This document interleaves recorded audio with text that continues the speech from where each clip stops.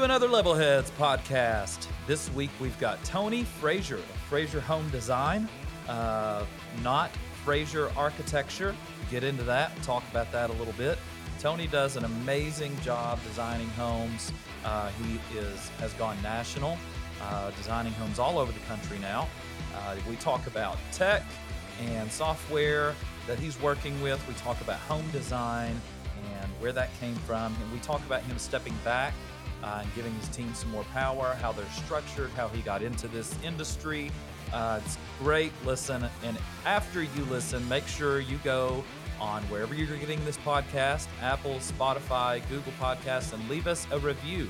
Preferably not a 1-star review, but maybe something north of that. And seriously, leave us an honest review, and make sure to check out, well, if you did check out Tony's Instagram page on Friday, the stories, and leave us a comment about Boys to Men. Welcome into the Levelheads, everybody. Today on the show, we've got Tony Frazier from Frazier Home Design. I'm a big fan of Tony, and I've been following his work on Instagram. He does some amazing exteriors on his homes. I'm also a big fan of all the Metallica and heavy metal music he puts onto his Instagram. We'll talk about that. So without further ado, Tony, bring us in. Hey, Wait. We got to introduce ourselves. I'm Mike Conley from Greenside Design Build. I'm Zane Ellis with Collective Build Company. I'm Jamie Verdura with Verdura Construction. And now you. And I'm Tony Frazier with Frazier Home Design. Happy to be here, guys. Thanks for having me. Tony, first question: how'd you come up with the name? Well, I'm not that original, as you so, we design homes. Last name's Frazier. It just kind of worked. Got it. And in the beginning, it was sort of the thought process was like, what do I do? Do I just like come up with this really cool name, which a lot of firms did in our area, or do I just kind of use my name? And I don't know if it's ego or whatever you want to call it, but in the end, I was like, yeah, I think I'll do my name. I don't want to call it like Tony's Drafting Service or something. So Frazier Home Design just kind of worked, and I think sums it up. So when people see it, they know exactly what we do, and hopefully know our name. Cool. So what area of the country are you operating out of? What's your stomping ground? We are based in Raleigh, North Carolina. And even 5 years ago, that's really all we drew in this area, in what we call the Triangle area here locally, which is Raleigh, Durham, and Chapel Hill. We drew a little bit in the mountains and a little bit at the beach. And over the past 5 years, with the social media aspect of our company kind of coming alive, we've drawn all over the country now, not in all 50 states, but we're drawing in a lot of them, with our hot spots being, I think, probably the places we draw on the most for whatever reason are Atlanta and Nashville and Salt Lake City, Utah, and Oklahoma City. For whatever reason, we get calls from those areas weekly, but we've drawn in several other states as well. Cool. That's great. I love your stuff with Pike Properties. Oh, thank you. Yeah. Pike Properties, awesome company in Charlotte, North Carolina. They bought some plants they use for stereo designs, and they use us, and they are also, I think, starting their own thing kind of in-house. And oh, wow. They don't do a ton of like design with us, ironically, where they kind of where rubber meets the road for them. It's more of like interior design, and they're mainly like buying stock plans. We're not really a stock plan seller, but since it's in a little different area, we'll sometimes take plans and sell them, and they're a big proponent of that. They buy stock plans for us and for stereo, and sort of put their little spin on it, which is cool. So they're a spec. I don't want to get too much into Pike, but they're a spec builder that builds in Charlotte, North Carolina, and that they kill it. They do 0 pre-sales. They refuse to take a pre-sale, and they do an awesome job with it. They're one of the best, for sure. Yeah, I think that's actually originally, we've been following you on Instagram for a pretty good while now. But I think that's originally how we came across your work. Nice. Yeah. That's nice to hear. Yeah, we Mike, is that how you found us as well? I feel like you and I have been talking for a while. Yeah, the wonderful world of Instagram. I mean, it's amazing how powerful the gram is. Jamie had a great story yesterday about the power of the gram. Yeah, that was a random one. No, just cruising in the car, and on a Sunday, and just videoing the beach, and call him a kite surfer kind of guy. Just cruising along, right? Nothing major. Just posted that. That was it. A couple hours later, I get a DM, and the guy's like, "Hey, can you send me that footage? That's me." Random, right? So I'm like, Nice. all right, what are the odds Nice. of the guy's That's following me crazy. and the guy watched the story, right? Kind of stars align there. Yeah. And at the bottom of it, he Yeah. goes, "Hey, by the way, we got a major development coming up. We want to get together with you and chat." Just like that. No Like way. it's the power of the gram. Yeah, it's pretty That's what rad. it's all So that about. was cool. Power of the gram. It's funny when I got on it. It's not like we got on Instagram as a company and said, okay, we're going to do all these things, and this is how it's going to fit into our business model, and here's where I'm going to take it, and we're going to draw all over the country. It didn't really happen like that. I initially found out about the app through my niece and jumped on and saw that other architects that I followed throughout the country were already on there, and it was so cool that I would see them like do a little sketch and post it, or do a little video in their office of the entire team, or go out on site. And it was this sort of intimate portrayal that you don't really get on the website. It's not, it's so polished on the website, and you don't really get that. So I just love the intimacy, Yeah. for lack of a better word, of it all. And then once it kind of took off, I was like, oh, this is a thing. Like we're getting calls off of it. I can't believe I just got a call from Utah off of like photos that I'm posting of the houses, or me again on site, just panning around showing construction. So it's pretty cool. And now, we look up and look at our business. It's probably a third of our work is out of state, all due to Instagram, as scary as that sounds. So That's awesome. I'm on the prowl for the next best thing. So I don't know if it's going to pull a MySpace on us at any time, but Yeah, it's awesome. We're on quite a bit of work from Instagram, which is great. And nice. then I think people get to know you a little bit, and it's kind of an icebreaker. Yeah. They like what you're putting down, Yeah, easy to that's a reach good you. point. And Like I said, it's an intimate portrayal of the company. Yeah, the for community sure. that it's offered Yeah, has been amazing. I've been a huge admirer of your work over the last probably 2 years, Tony, and I've been trying to figure out a way to work with you because I'm in the Chicago market, and of course everything is difficult in Chicago. There's more red tape. Everything we submit to our building departments has to have an architect stamp. And Right. talk to us about that. You're not an architect, you're a home designer. Talk to us a little about that, and then we'll jump into some other related stuff. Yeah, so that's I could talk for hours on that, and there's a lot of different perspectives there. But we are a home design, a residential design company, and we're not licensed architects. Essentially, all that means is we don't hold the architectural license that allows people to seal drawings and draw commercial. But ironically, all residential, certainly where we're located, are all done, or I don't want to say all, but 90% of the time they're home designers. And you've heard these statistics before, but like I think like 90% of all homes. I'm throwing out a number here. Don't quote me. Don't record this. But 90% of all homes are not drawn by architects. They're drawn by draftsmen or home designers or whatever you want to call them. So we're not a licensed architectural firm, but you don't need a license to draw residential in most parts of the country. Haven't drawn anything in Chicago that hasn't come up. We've had those conversations where it essentially in Chicago, there's an issue in New York City, or not even the city, but in Long Island, there's an issue. We've had to work with some people there, but I haven't really ran across any issues in other parts of the country at all. So essentially what we do and what we've always done is we partner with a structural engineer. So we do the full architectural drawings with cross sections, building sections, details, and then we coordinate with a structural engineer. And you guys know this, but all they do all day long are draw structural plans and joist and beams and layouts. And so ultimately we send them our plan with a blank roof plan, blank foundation. They add everything to the plan, and then we just take it, overlay it, cross-reference it, make sure all our details still work, make suggestions, go back and forth a little bit until ultimately we combine our drawings and then go to the permit office. And so when I'm working out of state, we do the exact same thing. I meet with the builder very early on, talk about any zoning issues or code issues that may come up, and go ahead and ask the questions about the structural engineer, start that process earlier, and then ultimately, once we get the plans done in Utah, I'd team up with the builder structural engineer that generally they always have in place. Where it gets a little more complicated is certainly in rural areas, a lot of permit offices don't require a structural engineer. They don't require an architect seal either, but they don't care about a structural engineer at all. So a lot of builders ultimately are like, hey, all I need is a roof plan. That's it. Or all I need is a foundation. My lumber supplier will do everything else. Don't worry about it.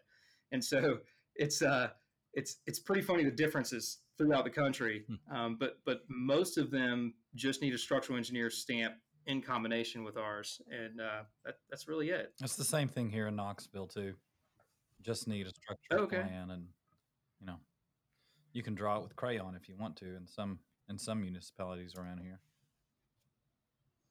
Do you work with a lot of like licensed architects in the residential field? I do, yeah. I think it just depends. I mean, there's a lot of people here that will go, like you said, and buy a stock plan, and you know they'll want to tweak it, you know, move some walls or you know turn an area into like a Jack and Jill between the bedrooms. We've done that before, but mostly it's just aesthetic kind of stuff and nothing structural at all. But if it is, then we'll have a structural engineer kind of draw that for us and submit that. Once it's all done, submit that to our structure providers. Typically for us, it's a lumber company, and then submit it to the municipality. Now there is one or two here in this the city of Knoxville is getting to where they prefer an architect stamp, but it's not a requirement. So they try to Interesting. yeah, it's not a requirement yet, but it feels like they're going to go that way. Interesting. And you know, it has never, like I said, in Chicago, New York, or whatever, it hasn't been a problem ever. I mean, clients don't really ask about it, and we kind of explain that up front, and we have that all over their website that we're not licensed architects, but it's never, it's kind of the work speaks for itself. And you know, what's funny about it is anybody can call themselves a home designer. So any builder can say I'm the designer, or you know, a guy right out of school could say I'm a home designer. So that's where it gets a little sticky. Where you know what we do is we really customize the home to the homeowner, to the lot. So it's not just like a drafting service. And that's where we started, by the way. You know, 2007 when I started the company, it was more of kind of production-esque where we draw like one plan and have 4 different elevations on it, and we kind of just turn and burn more type of work. And ultimately kind of changed over the years for several different reasons into more custom, where we're doing the exact same thing that any you know high-end home designer would do, working with a custom home buyer. So we're working, homeowners come to us directly and say, I have this blank plot of land that I want to build on. And we design a home that fits their lifestyle. I draw it live in front of them and get direct feedback and move rooms around and ultimately design something very specific to their lifestyle, but also to the lot and to their budget, by the way, which is super important. But when we look at the land, I'm thinking about the views or the lack of views and the trajectory of the sun and the topography. And I'm also, as I mentioned, their budget, which is super important. We bring that up very early. We talk about it every single meeting. And then again, That's how I know you're not an architect. Right. I was going to say that joke, but I figured I'd better not. There's probably lots of architects listening. I'm offending architects right now, but thousands. That's right. If you talk about the budget early, you're not an architect. We are more of a partner with the builder. And I think all good firms, architectural firms too. Anybody that wants I want the project to be successful. I don't want just this really expensive art project that the client keeps on the shelf and never builds. But I also don't like the emotional aspect of when we get far along and the client's all excited. You know, at first it's excitement and then it's kind of stress once we put everything together and they realize how their budget kind of hits the road or their wish list meets their footage. And then it gets very exciting when we work it all the way through. And then if you wait until then to get numbers from the builder, a lot of times that backpedaling psychologically for a homeowner is just not fun anymore. You know, so it's the first thing I say to homeowners when they come to me without builders is it's a really good idea to start conversations with builders. You don't necessarily need to lock in with one. It's great if you lock in with one and they're at every meeting. That's the most successful way to run the project. But a lot of homeowners are a little weary of that initially when they come to us. So I always say, talk to 3 builders, whatever it may be. All of them are going to say that I need a set of plans to price the home, right? Nobody's going to give you a price or a square footage price from thin air.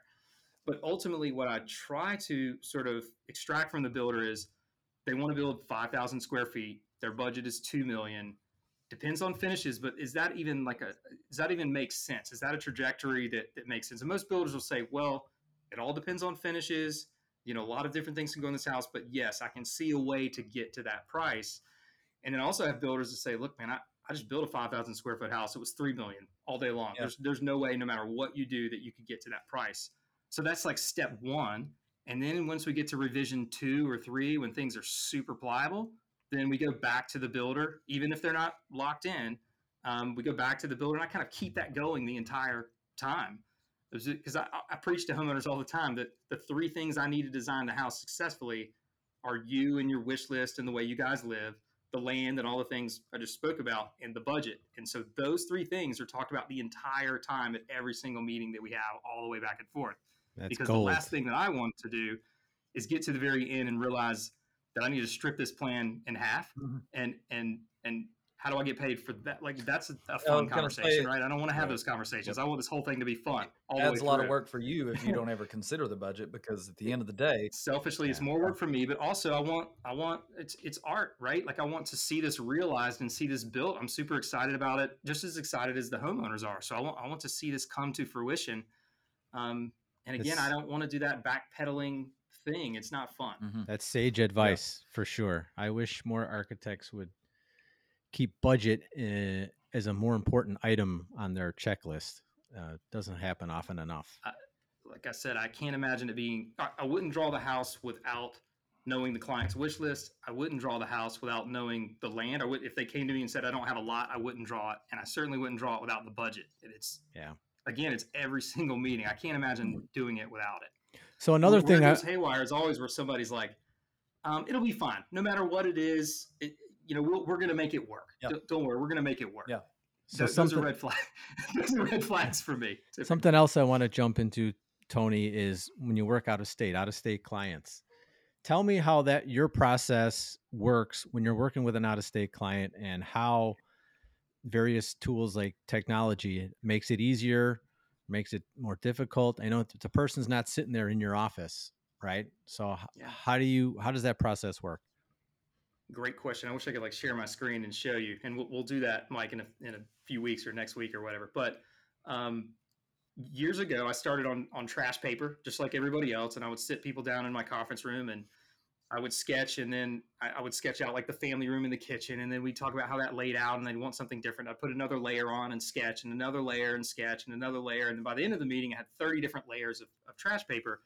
And it's funny, the initial thought that one of my project managers and I had, I was like, well, we can do this out of state. If you just hold my phone over me sketching, and maybe we develop this cool arm that can hold over, and then people can see it. It'll be awesome. Well, thank goodness that never came to fruition. But a builder came in one day with an iPad Pro, and he was making notes on it. And I was like, can I sketch, you think, on that? And he said, absolutely. So I went and bought an iPad Pro that day, brought it home, downloaded a bunch of apps, wasn't really finding the one. And then I follow a guy named, I think it's T. Scott Carlisle, I believe. He's an awesome artist, architect. And I saw that he was doing hashtag Procreate, which is an app that I found through him that I use now. And he was doing all these sketches, and it sort of did a time lapse of everything. So I downloaded that app and realized that I could sketch on it really easily. And what's so cool about it is I could sketch out a family room and a kitchen and make it smaller, make it bigger, rotate it, put it on a different layer, overlay on top of it, and have 15 different layers. And then at the end of the meeting, I can hit send and send that to a client. And it circumvented all of that. And it wasn't until later I was like, wait a minute, can I take this on my iPad and put it up on the screen in the conference room and show clients instead of sliding my iPad back and forth? And so we started with that. And then at some point we had an intern that was like, dude, you can share your screen online. I was like, no, this is before Zoom and everything. Yeah. So when that happened, it was a game changer. Long story short, huge game changer. We went digitally to the iPad Pro. So I sketch live in front of all of our clients. I will start off with their land, talk about the sun trajectory, look at the topography. And prior to this sketch, we've already met maybe 1 or 2 times. I have a long list. We've had lots of conversations, and I will start to sketch on their lot. So I'll just sketch a family room and a kitchen, as I mentioned earlier. and I'll get direct feedback from them. So ultimately, and by the way, Mike, this happens in my conference room the exact same way that it happens via Zoom. They see my screen, it pops up on their computer, and they watch me sketch live. And again, when I sketch something, I get direct feedback from the client. They'd say, "No, I don't really like that there. Or that's not what I expected," or "I love it," or I'm not sure. And I'll just keep tweaking and moving things around like puzzle pieces until ultimately, fast forward an hour and we've got a plan laid out where not like super detailed where I know the layout of every single bathroom, but we know where all the rooms are located. Wow. It is to a pretty good scale on their lot. And essentially, once they approve that, that's when it kind of goes to the next stage and gets put into the computer and gets put into 3D and becomes a little bit more real. But then every single meeting, we pull that up and I redline the drawings live in front of them. So it happens a lot where we don't fly out. As crazy as that sounds, I generally will get a homeowner to take like a video on site, and I will look up their local GIS sites to get all the topography information. And then I will just have Zoom calls. And half the time I fly out, but a lot of the time the clients are like, no, we're good. You don't necessarily need to fly out. And it's funny, and I know you guys know this as builders, a lot of times when I go out on site, I'm like, even after doing this for 20 years, I'm like, I think the site slopes like 6 feet, pretty sure. And then I go back to the office, I plug the topography and get everything done. I'm like, oh, it slopes 12 feet. so ironically, I can tell a lot more from maps and topography and things that I can see in person. The things that I need to see in person, which is nice, is obviously it's good to put face to face with the client, but also it's good to get a feel for the neighborhood and the vibe of things that you can't necessarily get as much online. But like if I drive through the neighborhood and get a feel and stop at a local coffee shop and have lunch with them, it's hard to replace that. But as far as the technicality of the land and fitting a house to the site and knowing the sun trajectory, I can do that much better on paper than I can from visiting the site. So the combination of the two are generally best. It's really good to hear you say that about the neighborhood and driving through because so my wife and I were just in Nashville this past weekend. We live in Knoxville, but we went to see John Mayer. And, we used to live in Nashville and would drive through and infill building it's a big thing in Charlotte too, I think. I don't know big for you guys. It's not really huge in Knoxville at this point, but in Nashville, a lot of people are tearing down old homes and they're building two back in its place. But we've noticed a lot now that it's like kind of taken off, and it's really the primary form of building in the city of Nashville now, is that the houses don't match the neighborhood at all. You're driving through this old community, where there's ranch houses and craftsman houses and, Victorian houses and all this. And then somebody plops two modern houses with flat roofs right in the middle of this neighborhood. And you're like, dude, like, come on, let's get creative and try to do a house that has a modern feel that fits the neighborhood because these houses are going to be here for decades, So right. One of my pet peeves the now. argument against that we hear is that, oh, they're all going to be torn down eventually anyways. But I like to, and I can't say that I haven't done that, but I like to get a feel for the neighborhood and blend in as much as possible. But we're in the Southeast. We have people coming from all over the country here in droves, from all different parts, and most of them want something a little bit more modern, a little bit more edgy. So that there are ways to kind of blend that in. But if we can kind of pull from the history of the area and stay kind of low, and zoning laws help make that happen, right? But if we can stay low and humble, for lack of a better word, and blend in versus like stick out like a sore thumb. It's so much better for the community, and that's super important to us and to most of our clients. And we hear that all the time is I want something cool and edgy and modern, but I don't want to stick out like a sore thumb. And it's certainly done in Raleigh. Raleigh's, I mean, pretty much most of our work, I would say, is all infill. So Raleigh has a historic area that we call like inside the Beltline, where there's a highway that wraps around the city. And within that area, there's a ton of tear down, and it's just happened over the past 3 years. I would say we're outside of that corridor. It's starting to have a lot of action as well as far as infill goes. But there's not a lot of land left for new sort of builder team neighborhoods with 40 lots. It doesn't happen as much as it did 10 years ago. Yep, for sure. And I may get obliterated for that opinion later, but I always like to drive. I love the neighborhood aspect of these cities. That it's this neighborhood and this neighborhood. And I don't ever want it to feel, patchy. Like to me, it's a little bit like doing a remodel, and you can tell, like, if you add on to the house, and it's like, oh, that addition sticks out like a sore thumb. The whole house is Right. brick except for that vinyl siding on your addition on the back. It's a big pet peeve of Absolutely. mine. And we could have a podcast about that subject, like an entire, we'd have Yeah. several podcasts Yeah. about that. But ultimately, what we see are, again, clients coming from different areas of the country, certainly out west, and they want to have a certain level of house. There you go. Hey, Jamie.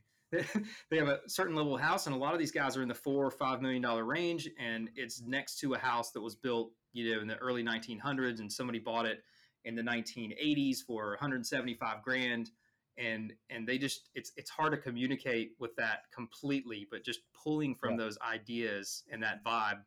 I know, Mike, you probably have all infill, I would imagine, and it sounds like Zane as well. So you guys get the feel, but it's hard to compete with a 1920s bungalow when somebody wants 5,000 square feet and $6 million. Tell them no, Tony. You know what Yeah. I mean? Tell them no.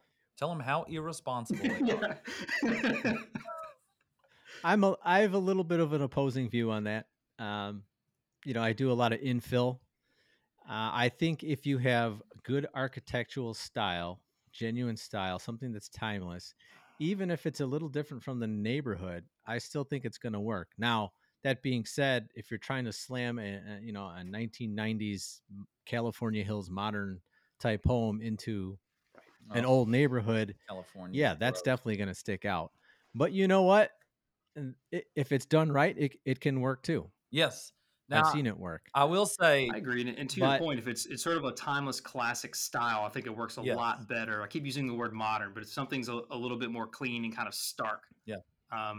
It sticks out a lot more than something that, it might not be a 1920s bungalow, but it's, derived from English architecture from the late 1800s. And again, the big thing is being humble and kind of bringing down those roof lines and not starting at your second floor plate. Start Yeah. everything much like these houses behind Yeah, me I was that gonna our say, I listeners mean, can't hear, but starting everything at the first floor plate, even though it's a 5,000 square foot house, and just kind of bringing things up subtly and having a much smaller second floor.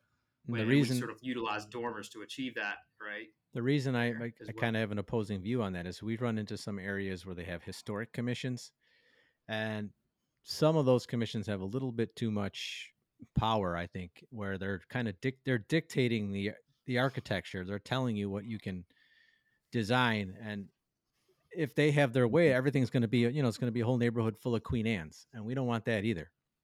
Right. We want some variety. Now, I want quality. I don't want cookie cutter type, slap it up type houses, but it doesn't have to necessarily match the neighborhood exactly. It can right. be its own entity, but be tastefully done. I'm probably going to get a lot of pushback on that opinion as well. Yeah, But no. I mean, I think most people agree with that, and I agree with that. You know, I the pet peeve I would say for me is the ones that stick out like a sore thumb. That they take nothing from the neighborhood. You're going, and even if it's a new neighborhood, there's a lot there that do that, and I think they're doing it to get attention to sell the house, right? But I think there's a tasteful way to do it, and timeless is a great word for it. So I mean, we have it on our website. I mean, like literally classic and Nice. timeless. So I mean that's really the design we're going after that's too. real original. Yeah. Well, we coined it. We coined those two words. Trademark. And Yeah. I was mentioning zoning earlier. Zoning is huge in Raleigh and has stepped up quite a bit in the past 5 years because of all the infill. And they essentially are limiting the footprint and limiting the volume of the home that you can build. And they limit things just really quickly, like the front setback has to be almost in line with the existing homes, no matter if they're a 1920s bungalow that's like pushed way back on the lot or way forward or whatever the case may be. There's certain formulas to achieve the front setback. They limit sidewall height to 25 feet and overall height to 40 feet. And those are parameters that we need to work in. But at some point, what happens is the lot price gets so high and the volume of house that you need to fit to make that lot price make sense that those don't really align Yeah. anymore. And we're touching on that now, where a client's like, look, I just paid 1.5 for this lot, and so I need this certain amount of house. And I'm like, well, zoning, I mean, there's no way that we can achieve that footprint based on this lot. So it's this weird, I don't know the answer there, but we are seeing it come up where I'm like, hey, call me before you buy the lot, not after, Yeah. please. Yeah, Well, ran we into should that. talk offline. There's lots of little tricks that we got up here that we use to get Nice. around FAR and all that type of stuff. 25-foot cantilever on Absolutely. the second floor. Yeah. So Tony, I wanted to talk to you too about, you mentioned 3D modeling. That's one area I find that some of the architects that I've worked with in the past are they fall a little bit behind when it comes to 3D modeling, because clients love to see 3D as early as possible in the process. It really helps them visualize. Actually, I think it was you that gave me the contact for the renderer that I use now. Oh, nice. The guy out of is he Argentina or someplace? He's in South America. Argentina. Yeah. Nice. But I use that guy a lot to render these plans outside of the architect, just to show these clients, what it's going to look like in 3D. It really helps them judge the space, judge the forms. We use it a lot for exterior selections. You can change colors and textures. But talk to us about how you're using 3D modeling and when you start using it in the process. So I'll back up a little bit. Initially, we did everything in 2D, and I would rely on my hand sketching. Nobody likes to see a 2D CAD drawing of an exterior. No homeowners ever approved that, so that looks awesome. So I'd start with hand sketches. It would go into CAD, and then I would hand sketch throughout the entire process. And when somebody said, "Hey, what does that kitchen look like, or what do the stairs look like?" I would just live sketch really quickly and draw perspectives inside. And that turned later on, years later, that we started using SketchUp. But ultimately, we would do SketchUp kind of like at the end of the project. So we do everything in 2D. And kind of get approval and go, okay, now that it's approved, now we're going to go to 3D and get those renderings and go into SketchUp and show you different items. Whether it was somewhat difficult, like, all right, I'm going to show you just the stairs, not the whole house, or I'm going to show you just the family room, or certainly the exterior front rendering. And again, hope you like it, because if they made changes, you go from SketchUp back to CAD, make those changes, then back to SketchUp, and then, oh, you want more changes, back to CAD, then back to SketchUp. And it just wasn't very efficient for us. So that we're certainly not the leading firm by any means on this, but a lot of firms are switching over to Revit. I heard about a program called ArchiCAD, which is kind of like the European version of Revit, and ultimately decided that was the route for us. So about 2 years ago, I started looking into it and called up Graphisoft, and they told us the path. And it's such a huge undertaking. I don't know a good analogy for a builder, but to switch software that my guys have been working on, for all of them, at least been working on for 10 years. There's some younger guys as well, but they've been drawing on the same thing. And to suddenly go in and be like, okay, our deadlines aren't going to stop, but we need to learn a new software and draw into a new 3D program, and we can't bill less. We have to keep all that going. So that was a huge undertaking. So ultimately, you kind of have to grasp, all right, I'm going to have a loss of production, a loss of potential like quality, for lack of a word, or what we're showing clients, but we need to jump in head first. And the way we did is we started on actual projects in 3D from day one. Like, we didn't have like a pet project. You're like, hey, let's all draw this house on the side and learn this software. We like started with real active projects, drawing from day one. And ultimately, the software company was right. That's the best way to do it, because if we just had a pet project off to the side, I think we'd still be working on those pet projects. Like, when do you have time to stop what you're doing on an active project and client going, where's my stuff? Where's my stuff? Where's my stuff? And go to this other project. So we needed to do it with active projects. But that's really scary, because we don't quite know the software. We're presenting to a client in like 2 weeks, right? And so it was a huge undertaking, loss of production, cost of the software, builders going, man, the plans look weird. But ultimately we get into this full 3D software, to answer your question, Mike. So now we are fully immersed. Everybody, all 12 of us, everybody's drawing in ArchiCAD. We're drawing full 3D drawings, and it starts day one. So we're drawing in 3D all the time. So the 2D drawings are really just a reflection of the 3D model that we're drawing. So as soon as I leave my hand sketch stage and it goes to one of our project managers to plug it into ArchiCAD, the client gets to see things in 3D. We are showing 3D on day one. The very first preliminary draft, I am walking them in a 3D model, and I'll toggle on whether they're in my office on 2 screens or whether I'm on Zoom going back and forth, but I will draw my regular 2D modifications and sketches and conversations, and then I'll toggle real fast over to 3D and walk through the house.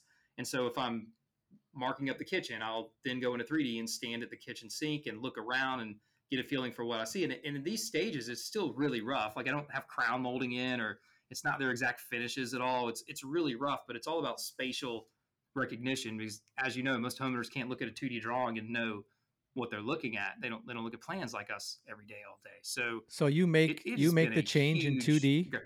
Sorry to interrupt. You make the change in 2D and it's immediately reflected in the 3D model? Well, not necessarily live in the meeting. I sort of do the red line sketch, but then I'm popping into the existing live 3D model to show them. Now, I do have some project managers. I don't want to sell this like we do this all the time, but it does happen where a project manager will be in the meeting with me and they will make changes live that on 2D that will reflect in 3D and vice versa. Cool. But that isn't the norm. Typically, I sit with a client, come up with a series of red lines as I'm walking through the current 3D model, and then we go back to the drawing board, update it all, and send a set of 2D drawings and 3D drawings, and then walk through it all together. That's pretty cool. And so as far as 3D, we're showing them high-res still images, but I'm also walking them through a little bit more of a cartoonish kind of live working model that I'll walk through the entire house. And if I were to zoom out, the outside initially is just kind of like a blob. You know, I know where my roofs are going and I have a general idea where the exterior is going, but it's typically pretty rough in the beginning. But the cool thing about it is I'm able to model the site, meaning the topography from day one. So the builder, even in the very beginning, especially with lots of topography, we're able to have those conversations from day one of like, hey, where do you think we're cutting, or how much are we filling, or here's what we need to do, and here's how we position this. And also certainly on infill lots, it shows homeowners like, here's what this mass kind of looks like on this site, and here's how much it fills it up. And it works really well for larger sites as well. We're able to bring in all the topography and everything. And we're able to bring in the sunlight, by the way. I can say, okay, at noon on a Wednesday and on April 1st, the light is here, and here's what it looks like to stand in that family room and see the light come in. So That's cool. though it's certainly a lot more robust, and I think the timeline ultimately is longer, but it has streamlined the process for the homeowner, where the homeowner can visualize, they can make decisions, they can say, I like that, or you know what, now I see that, know that I don't like that, and that is really the process. All in all is longer. The transition from one stage to the next is much quicker, and I think it's a better experience. And when I interview clients or they interview me, I'm really interviewing them, obviously, but I bring clients in and have a 30-minute meeting with them before we do any sketching or anything, and kind of go through this process. And as soon as I show people all of that 3D, especially if they've done this before and they were in 2D in the previous drawings, we get we get like every single, I want to say every single project, because we don't get every single one, but if I interview somebody and sit down with them, chances are we're getting that job once I show them our process and how everything works. Yeah. A high kill Which rate. is really cool, as long as we're a good fit. Yeah. Yeah. What Cool. is your, I feel like we skipped this whole part. What is your background that led you to doing this and like getting started and all of that? Yeah, man. So the foundation of it all is art. I was always an artist, not officially, but I would doodle in class all day and instead of doing work. And so I would draw. I'd get home and I would draw all night. And Is anybody officially ever an certainly artist? wasn't houses. Not one of these guys that said I've been drawing houses since I was 7 years old. I had zero desire to draw houses. I was just drawing cartoon characters and Bart Simpson and Ninja Turtles and stuff like that. But always had that art background. But my dad is a tile guy, as I say. And my brother, who's 7 years older, went into construction when he got out of college. My grandfather was a civil engineer. And then he ultimately taught at a school called Wake Tech, which had a 2-year architecture program. He taught statics and strengths of materials, as well as architectural history. So all of that was kind of like around me in the back of my mind. And somewhere around 11th grade, it was, hey, what do you want to do here? I knew it was going to be in art, and then it was sort of natural progression of maybe it's in construction. When I was a kid, with my dad, I would go out on site and sort of walk through all these framed houses while he was doing tile work, and the next house was a little farther along. And I don't know that I'm not one of these kids that I don't want to pretend like I helped him. He wanted me to help, but I just was more interested in like playing on the side. And I don't know, back then in the 80s, you could like burn trash, all the trash outside. We would just burn. So I was the kid out there out front when I was like 10 years old, starting the fire, burning all the trash in front of the site. In Tennessee and That was North my Carolina, favorite thing you to do. can My that, dad not in did tile. California. Yeah, exactly. So ultimately decided to go to this 2-year school that my grandfather taught at with the sort of the idea to then transition to NC State, which has an architectural program. And I started my first year, and then the second year I started working for an architectural firm. I was a home designer technically, and I was 21 years old, and realized that I was like, wait a minute, I don't need an architectural license to do, like, you don't have an architectural license? Like, nobody in this town, all these guys that draw all these houses, none of them have architectural license. And I was a 20-year-old kid, and I was, my friends were working in fast food and stuff. And I was like suddenly making what I felt like was all this money. And I'm like, I'm just going to do this. Like, why would I go back to school? I regret that now, as crazy as that sounds. I do regret it. I wish I went back, but I just hit the ground running. I didn't even finish my second year. I just jumped into an architectural firm, started as a draftsman, and essentially was in the position which a lot of my guys are in, where the owner would sketch, and then I would take those sketches and plug it into AutoCAD 14 at the time. And I worked there for 3 or 4 years, and just like every other firm, as we were describing, we would take our drawings and send it to structural engineers, and several different engineers, and one in particular, we struck up a good friendship. And one day they were like, I think I was 23 or 24, and they said, hey, would you like to come over and start an architectural department within our engineering firm? It'd be really cool if we did like everything under one roof, and you can draw the plans, and we'll do the structural engineering when you start this thing. And I was like, heck yeah, man, that sounds awesome. So I went over there, and day one, I wasn't drawing plans. The first thing I did is they were still hand drawing. So the very first thing I did was got all their structural information into CAD and set up standards and everything. So I was drawing beams from day one. So day one, they were redlining all the drawings, all the joist layouts and foundations and roof plans, and I was putting all that into CAD. What I felt like was for like a year of just doing structural information. And so ultimately, they would get people that would come in and be like, hey, can you guys draw a house? But it was super, it wasn't like custom or anything. I mean, it was what was considered custom at the time in Raleigh, North Carolina, but it wasn't what I consider custom now. Right. Mainly it was like, hey, I've got this Frank Betts plan. Can you make modifications to it and change this up?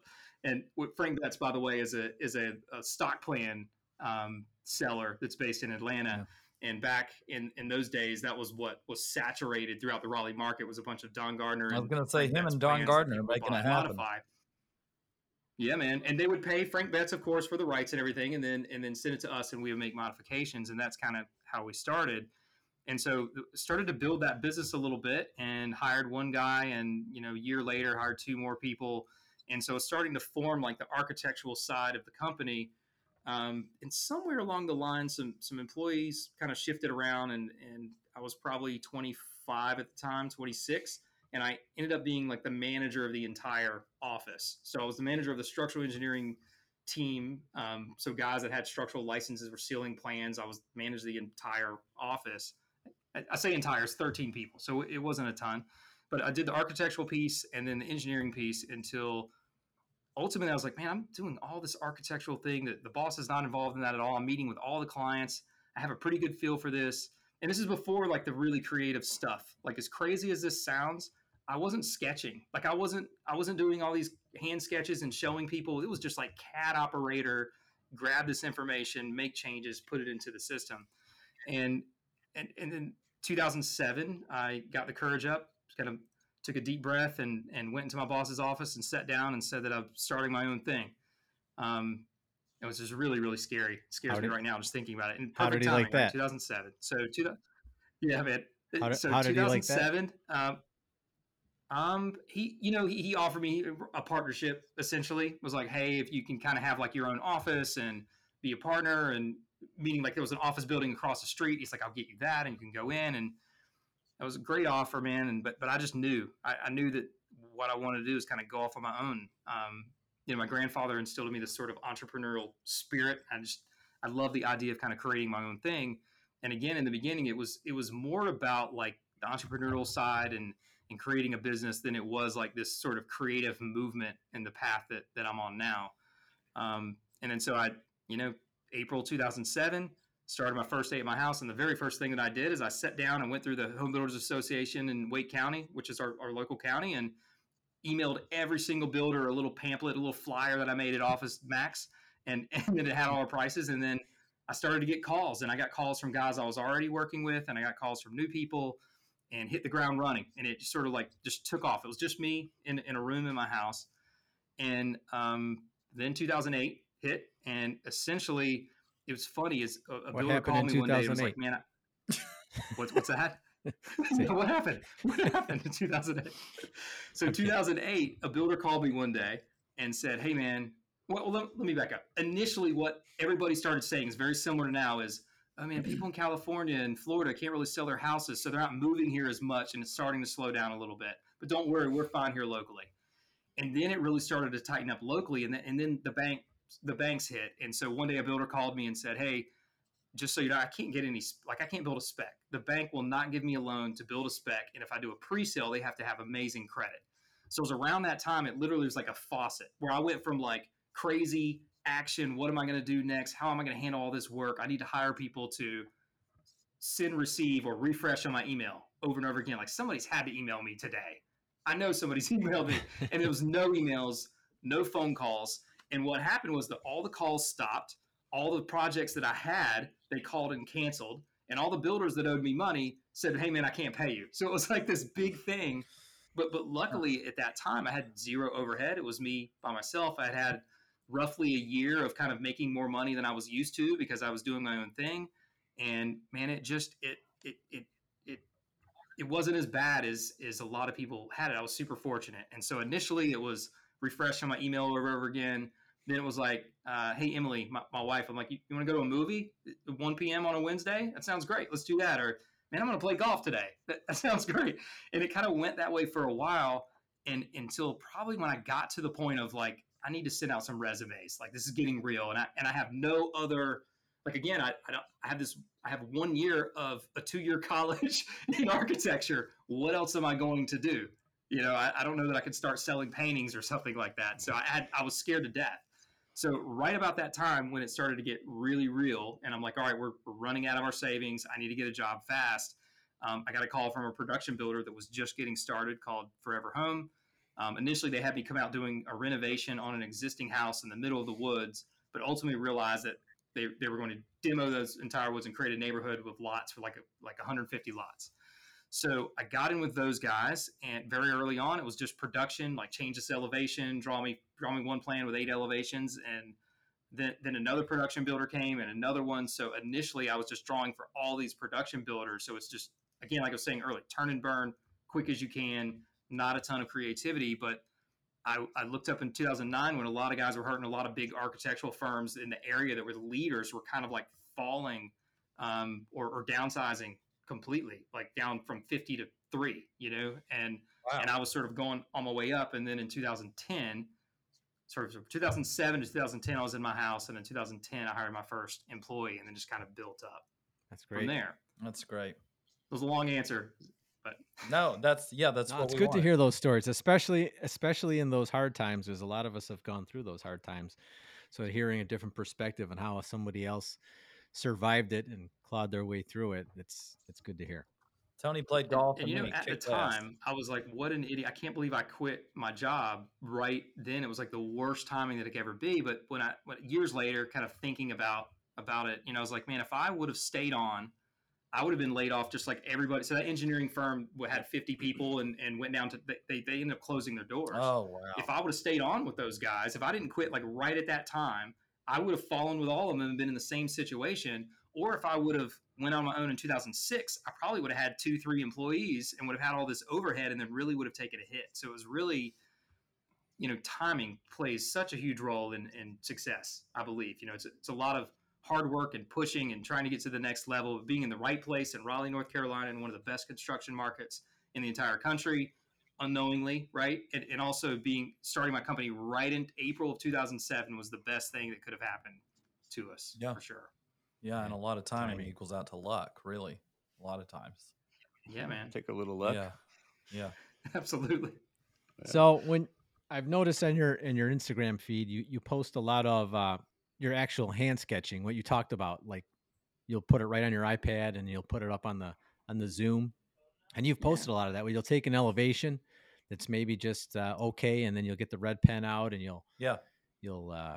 dial it up, so to speak, with different elements and That's steeper it. roofs. But I also notice when you post those, there's always this heavy metal music blaring in the background. Metallica. Tell me about it. You must be a Metallica fan. I get a kick out of it. Metallica's going to call me any day, and they're going to say one of two things. One, thank you so much, so awesome, love that you're doing that. Or they're going to say, like, dude, stop playing my music like on 90% of all your videos. It's ridiculous. So I do love Metallica. I love music is a huge part of my life. Music and art, huge part. And I'm creatively confused with music as much as I am in architecture.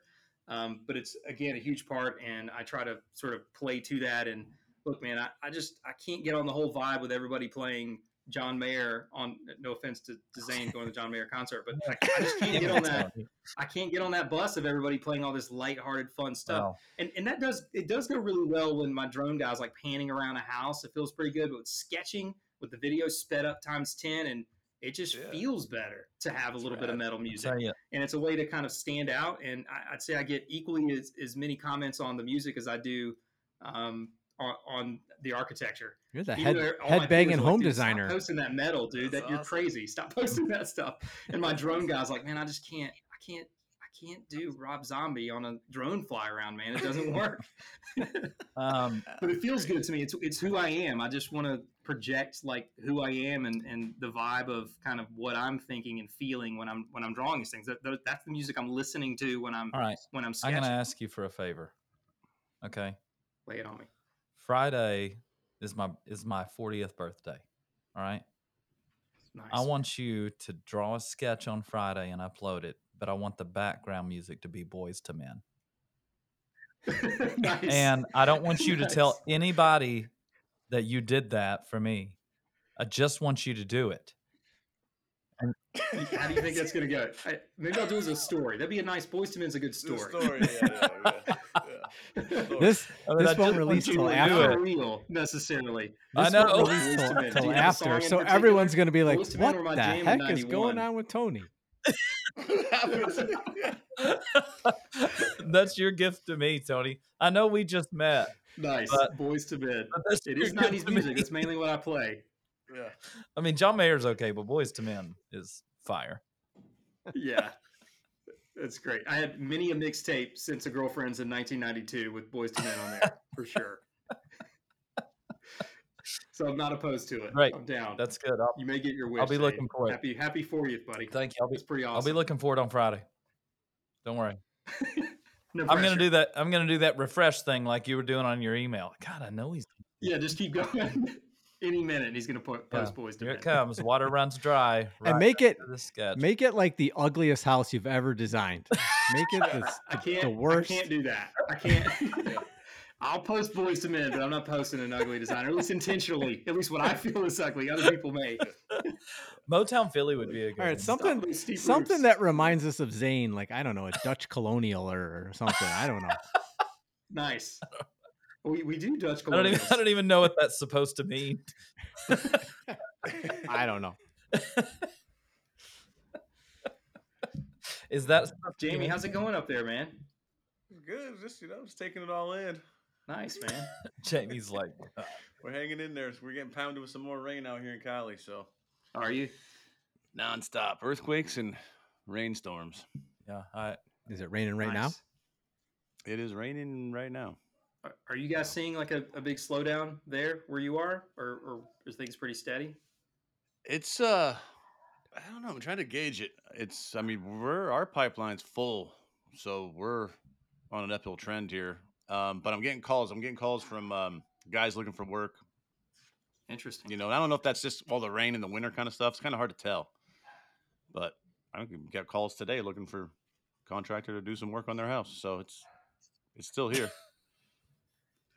Mike's dogs. Nice. The dogs are. Sorry, guys. It's all right. It's funny. Speaking of slowing down, we Raleigh, North Carolina hasn't really slowed down. I think November, December, it was like a little bit slower than normal. We're generally November, December, and January are like our busiest time of the year, with everybody wanting to get things off their plate and get things started. But this November and December, it wasn't like slow, but it wasn't like the craziness that COVID generated. It was just kind of like trickled in, like, man, we're not getting like 8 calls a day. What the heck is going on? Yeah. And so I was a little scared, and it's sort of like my spidey senses are going off and thinking 2007 again. And then ultimately January, I don't know, 6th or 7th, somewhere in there, it started to pick back up, and now we're back to crazy again. As weird as that sounds. I don't know where it's going with the banks and everything, but it's I mean, they keep raising interest rates. I mean, it's going to cool it off. I mean, it has to. Yeah. But we're in the Bay Area. It's pretty much always good. People got money.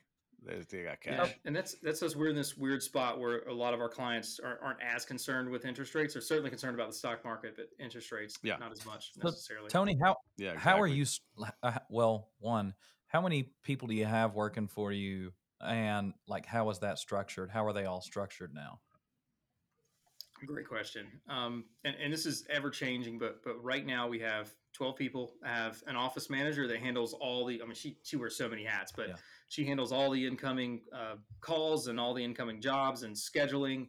And then we have me, who's the owner and the lead designer. So I sit down with every client, not necessarily at every single meeting, every single time, but I sit down and kind of come up with the vision. I have a senior designer that just promoted Billy to that position, which ultimately he's going to start taking over some of the meetings. Not everybody. Billy. yeah, Billy, but not. It's funny. We certainly, I would say the majority right now, everybody wants to sit with Tony Frazier. Like, I want to sit with Tony Frazier and do the whole thing. But there's a lot of clients, especially builders, that they just need something done. So Billy's going to start off kind of taking those and then build that up. And then we have project managers that essentially are so I work with project. I do the design lead, create the hand sketch, though it's really rough. I don't sit down with vellum and make it pretty like a lot of guys do. I do the rough sketch with the client, give that to one of my project managers, and then ultimately they plug that in. I look at it, mark it up. We go back and forth 10 times and then send it off to the client. And they kind of run that project. And then we have draftsmen that ultimately all they do all day long are just plug in all the details, all the notes, dimensions. Once the project manager kind of gets it to a certain point, they give it to the draftsmen that plug in all of those things. But it's sort of trailed into with the 3D, like the draftsmen are also doing renderings and things where we used to send a lot of that out. And still send some of it out, but a lot of times now we're doing all the renderings. So when I show a client renderings of the inside of the house, all these still images and outside as well, that's our internal draftsman doing that. And I was saying it's ever changing because lately we're playing around with the idea of sort of playing off the strengths of each project manager and saying, okay, this project manager is going to do this piece, and this project manager is really good at exterior modeling, and they're going to do the exterior model, and this guy's really good at, in sort of like forming a team. And then having a guy that's not me, kind of like we're calling it the maestro right now, but we haven't settled on this. But they're going to talk with the client, make sure everything's in line, make sure everybody's doing what they're supposed to, and they're on top of that project at all times. And the reason that came about is initially when I first started the company and I had like 2 or 3 guys, we were drawing in production homes and it wasn't as sort of robust. And over the years, I'm like, hey, project manager, you now do this. But by the way, you now do this. And it's sort of like just stacked up. And I found that even though everybody's a really, really good guy, not everybody's great at managing as well as they are at drawing, or not everybody's really great at, they're better at managing, or they're better at 3D and they're not as good as 2D, or whatever the case may be. And so the idea of the teams kind of came out like, why get rid of this guy because he doesn't meet these 10 criteria that now are associated with a project manager? This guy can draw floor plans better than anybody and is so great at sales. Let him just do those things and get this guy that just wants to 3D model all day and he's really good at roof lines and everything, get him to do that. So I'm sort of revealing this now to you guys. It's a big deal. We're just now starting that on 1 or 2 projects to see how it goes. You'll find that companies I know have success. It'll pay dividends. Yeah. When you have a team atmosphere like that, everybody wants to tell me how to get rid of a guy who's not good at this or that. Basically my job is to put the right guys in the right positions in the company. And when you do that, it thrives. So you guys That's are awesome definitely to on the hear, right man. track. And I feel like I'm sort of late to that game where, again, initially when I hired a few guys, it was just like, hey, I'm going to give you the sketch, you just do it. And sort of like thinking that, Tony Frazier show type mentality of the business versus like a real working company, and I've delegated over time and I'm still getting better at that and trying not to micromanage it all. The age old thing, like I can do it better than all of them, or Yeah, nobody's well, you going to can. care as much as I do. And really I've found that you have to put people in place that are better than you at certain things, but also they're going to not necessarily do things as well as you would in certain areas, but those are areas that you have to concede on and realize that I need to step out of that. And once you step out, then you can see the big picture and go, okay, here's where the holes are. Here's what we need to systemize. Here's where processes need to be to kind of cover that. And a builder told me a while ago, it's kind of like a mentor to me. He's like, man, what you need to do is take like 2 days off a week or take every Thursday off. And when you do that, then they're not there because essentially there's this bullpen here at my office, and all I do all day, I'm in meetings and I pop out, and then everybody's raising their hand, like, and I'm popping around to all these things and solving everybody's problem. And so and this is why I promoted Billy as well, Zane. So I'm trying to step out, and I've been sort of developing this over the last year of let me get out of the picture and let these guys kind of run it, and then I can kind of oversee and shift things around while still realizing that Tony Frazier is kind of like the face and the name of the company. And I want to kind of keep that design lead role, but do things that I'm good at. Like I don't want to manage. I just want to draw awesome houses. I want to meet with clients. I love meeting with people and sketching and I'm sort of like the visionary, obviously. So I want to take time to figure out the next direction of the company and what software should we jump on next, or where should we go and what processes should we have. Those are the things that I'm good at. I'm not good at going like, oh, you want to raise? Cool. Here's what you haven't done. And here's what you did. That's not me. Right. I don't want to do that, so it's, and there's a million other things that I'm not good at or don't want to do that I need to put people in place. And they'll all grow as you remove yourself from that role. As you remove yourself as the problem solver, guys, was it at Builder 20 when somebody said, and I can't remember who, don't come to me with problems unless you have a solution. Was it? Right. Was it there? I can't remember who said it. That's really good. But he said, don't come to me with your problems unless you have a solution first, and then let's talk through it. And I thought that was brilliant. I wish I could give somebody credit right now. I know it wasn't one of you two idiots. So it wasn't me. It wasn't me. I know that. My big grades.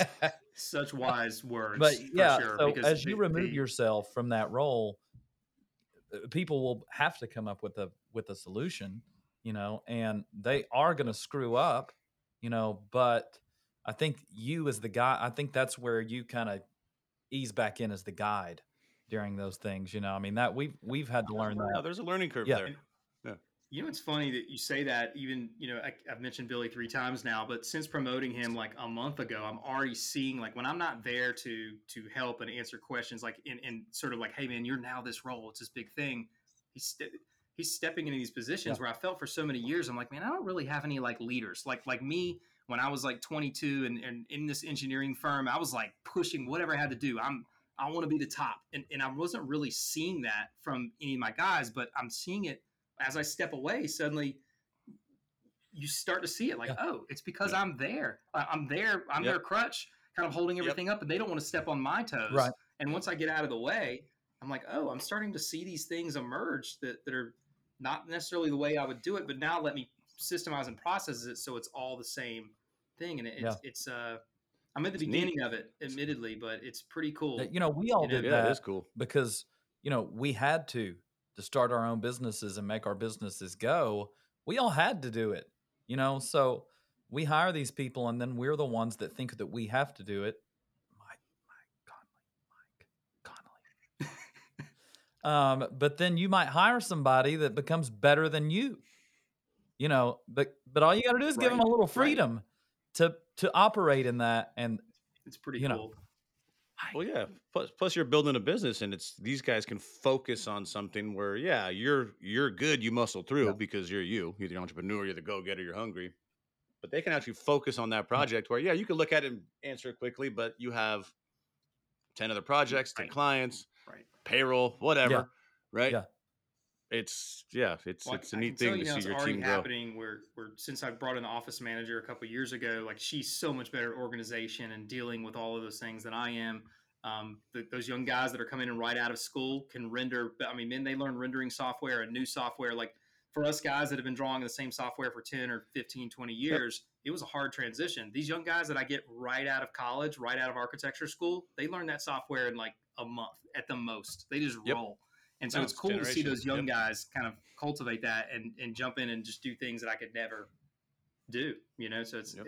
you're right to say that it's the goal, right, is to pick people that are better than you 100%. in all these different areas. Hopefully nobody that's better than you in all the areas, but at least at that Well, one thing, that's that what guy's makes way better than that's what me. makes you, Exactly. right? That's Yeah, what Yeah, makes right. you can wear all the hats effectively. Right. That's right. That's right. And you, Well, since Mike, I have you- nothing to add to this part of the discussion, I'm going to change it. That's what I was going to say. How do you For those feel who about don't know, that, Mike is completely against having employees.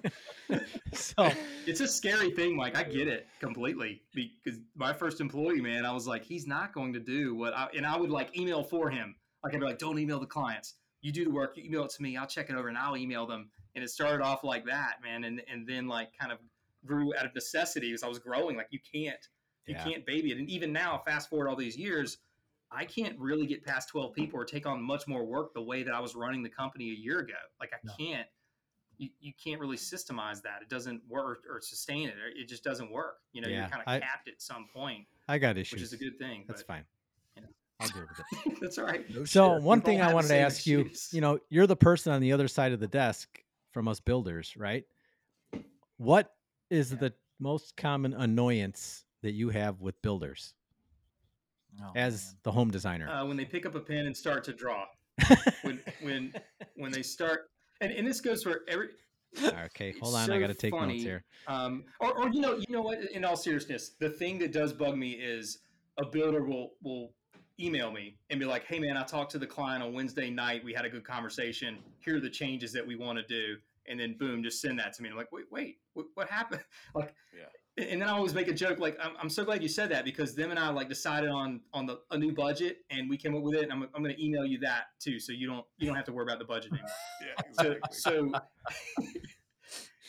I like to be and this goes with clients too. Like, what makes up the best client? It's always, and this goes with builders as well. It's like, tell me your goal and let me work towards getting you to where I'll tell you how to get there. You just tell me the goal, and it's homeowners and builders alike. A lot of times, especially in Raleigh, for whatever reason, it was always the builder was or is the leader. It's not about the designer or the architect. It's about the builder is leading the show, and we're just another trade, right? And so that mentality is they're doing the interiors, they're doing the design, they're doing everything.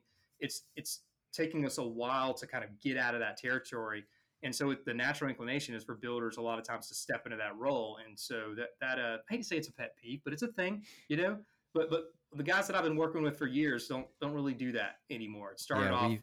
We have an architect that we work with. It's always great when they tell this story. They're like, "All right, so client comes in, you hire us, right, to design your home, but then you come in with drawings, right?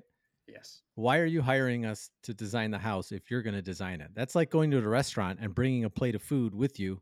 Say, I'm going to eat this here at the restaurant. You're not going to make it for me." I thought that's a great point. That's a better analogy. My analogy is always like I go to my financial advisor and say, I want you to invest in this and this and this and this and this.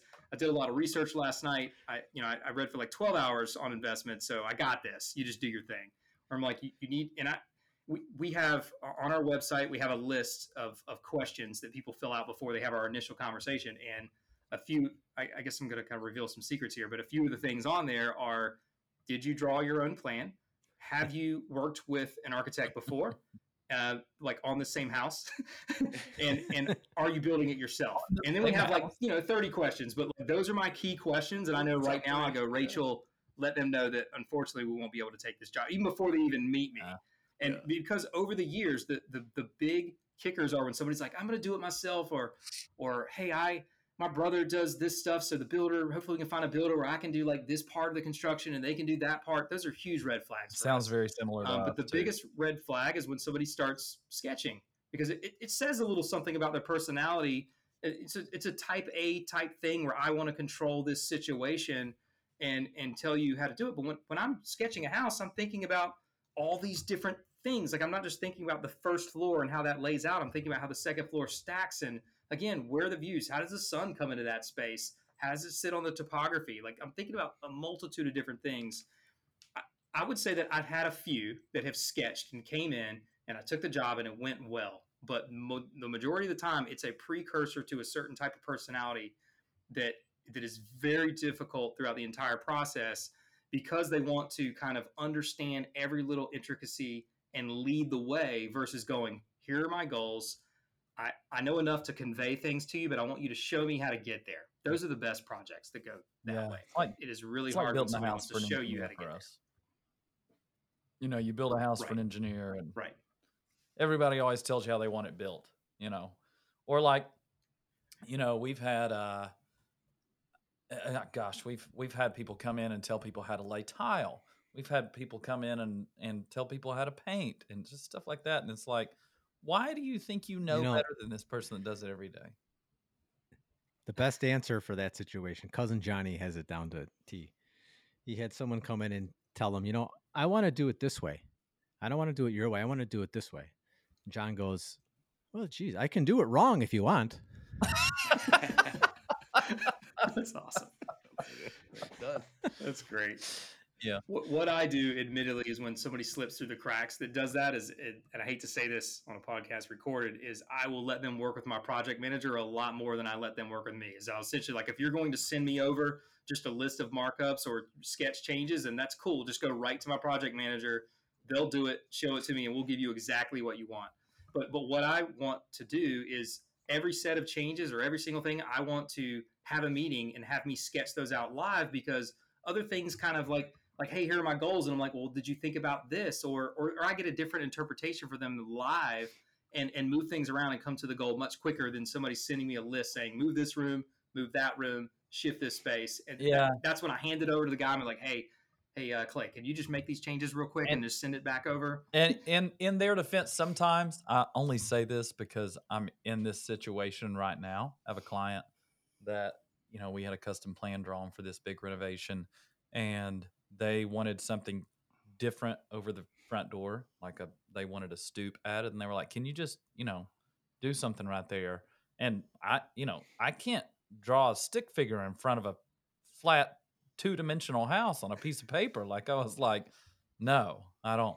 No, I can't do that.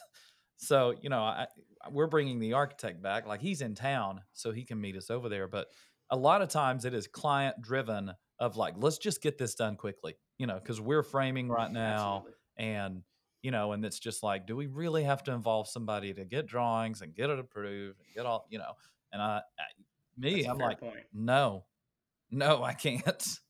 I just don't have that. We try to systemize it throughout the process, where we're like, all right, we meet like at every meeting. Hopefully we schedule out like 2 more meetings, so we're already knowing that we're going to meet, and we kind of save those things for that. But I can certainly see that, sometimes people call me and go, hey, or email Rachel or the project manager and say, we need to sit down with Tony, we have some ideas. And then it's like, well, Tony can't meet for 2 weeks. Yeah. So I can see it from your side. Yeah. And the Zane, builder especially, where, like, man, perspective, I can't even talk to you for 2 weeks. at the same time, we don't want to lose a lot of time either, because, I was just telling somebody today, a project gets momentum, and when you stop all that momentum because you're waiting on something, then you got to get everybody back and get it, particularly right now. So it can be difficult, but yeah, I'm actually with you on that. Let the professionals do what the professionals do, and everybody's going to be happier in the end. And you know what, you're not going to be thinking Absolutely. about those, that week or two that you missed. You're going to be thinking about how happy you are about the project. That's what I do when I go to my financial advisor. I say, I know nothing. Just Yeah. make me more than 10%. That's Yeah. it. Do whatever you need to do. I'm just going to give you everything. I just want more than 10%. That's it. And I don't know what it No is big about deal. our industry. I've said this for years and years. I don't know what it is about our industry that everybody thinks they know more. Like, I'm not going to tell my doctor, like, listen, I know we need to have this operation, but here's how I want you to do it. I watched some videos on YouTube the other day, and this Right. is what I think.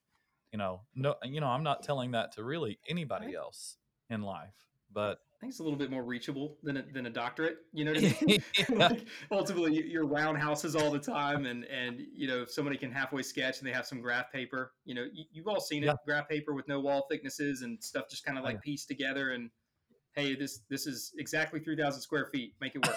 I'm like, oh, it's not 3,000. You can, You forgot all the walls. you can do this, right? Yep. Well, Exactly. I didn't mean to harp on that. This is great, Tony. Thanks for hopping on with us. Yeah, man, absolutely. Thanks for having me. Sorry for going over a little. No you're worries, good. not at all. There is no we over. could go longer, but yeah, we got to stop. You're good.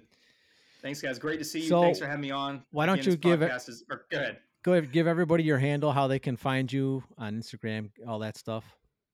Yeah, it's just FrazierHomeDesign.com, and Frazier's FRAZIER. Find us. We're mainly on Instagram, but obviously I think Instagram kind of goes to Facebook as well. And then you can check out our website at FrazierHomeDesign.com. Definitely a good follow for all you listeners. Yeah. Tony's great. And if you listened to him or you tuned into his Instagram on Friday, you saw that he played Boys to Men, and you were probably wondering what the heck that was. That's right. But now you No now pressure. you know. Now It's you know on that now. Tony didn't lose his mind. Awesome. It's funny. I don't think we ever got to the story or the chapters of like the design and kind of how all that kind of formed, but we'll do that for the next podcast. Yeah. Exactly. Sounds good. Exactly. Part 2. All right, man. Tony, part 2 Thanks for- coming up soon. Part 2. Yeah, Congrats, Billy. sounds great. Thanks, guys. Great to see you Right on, all. Tony. See you, man. Thanks, Tony.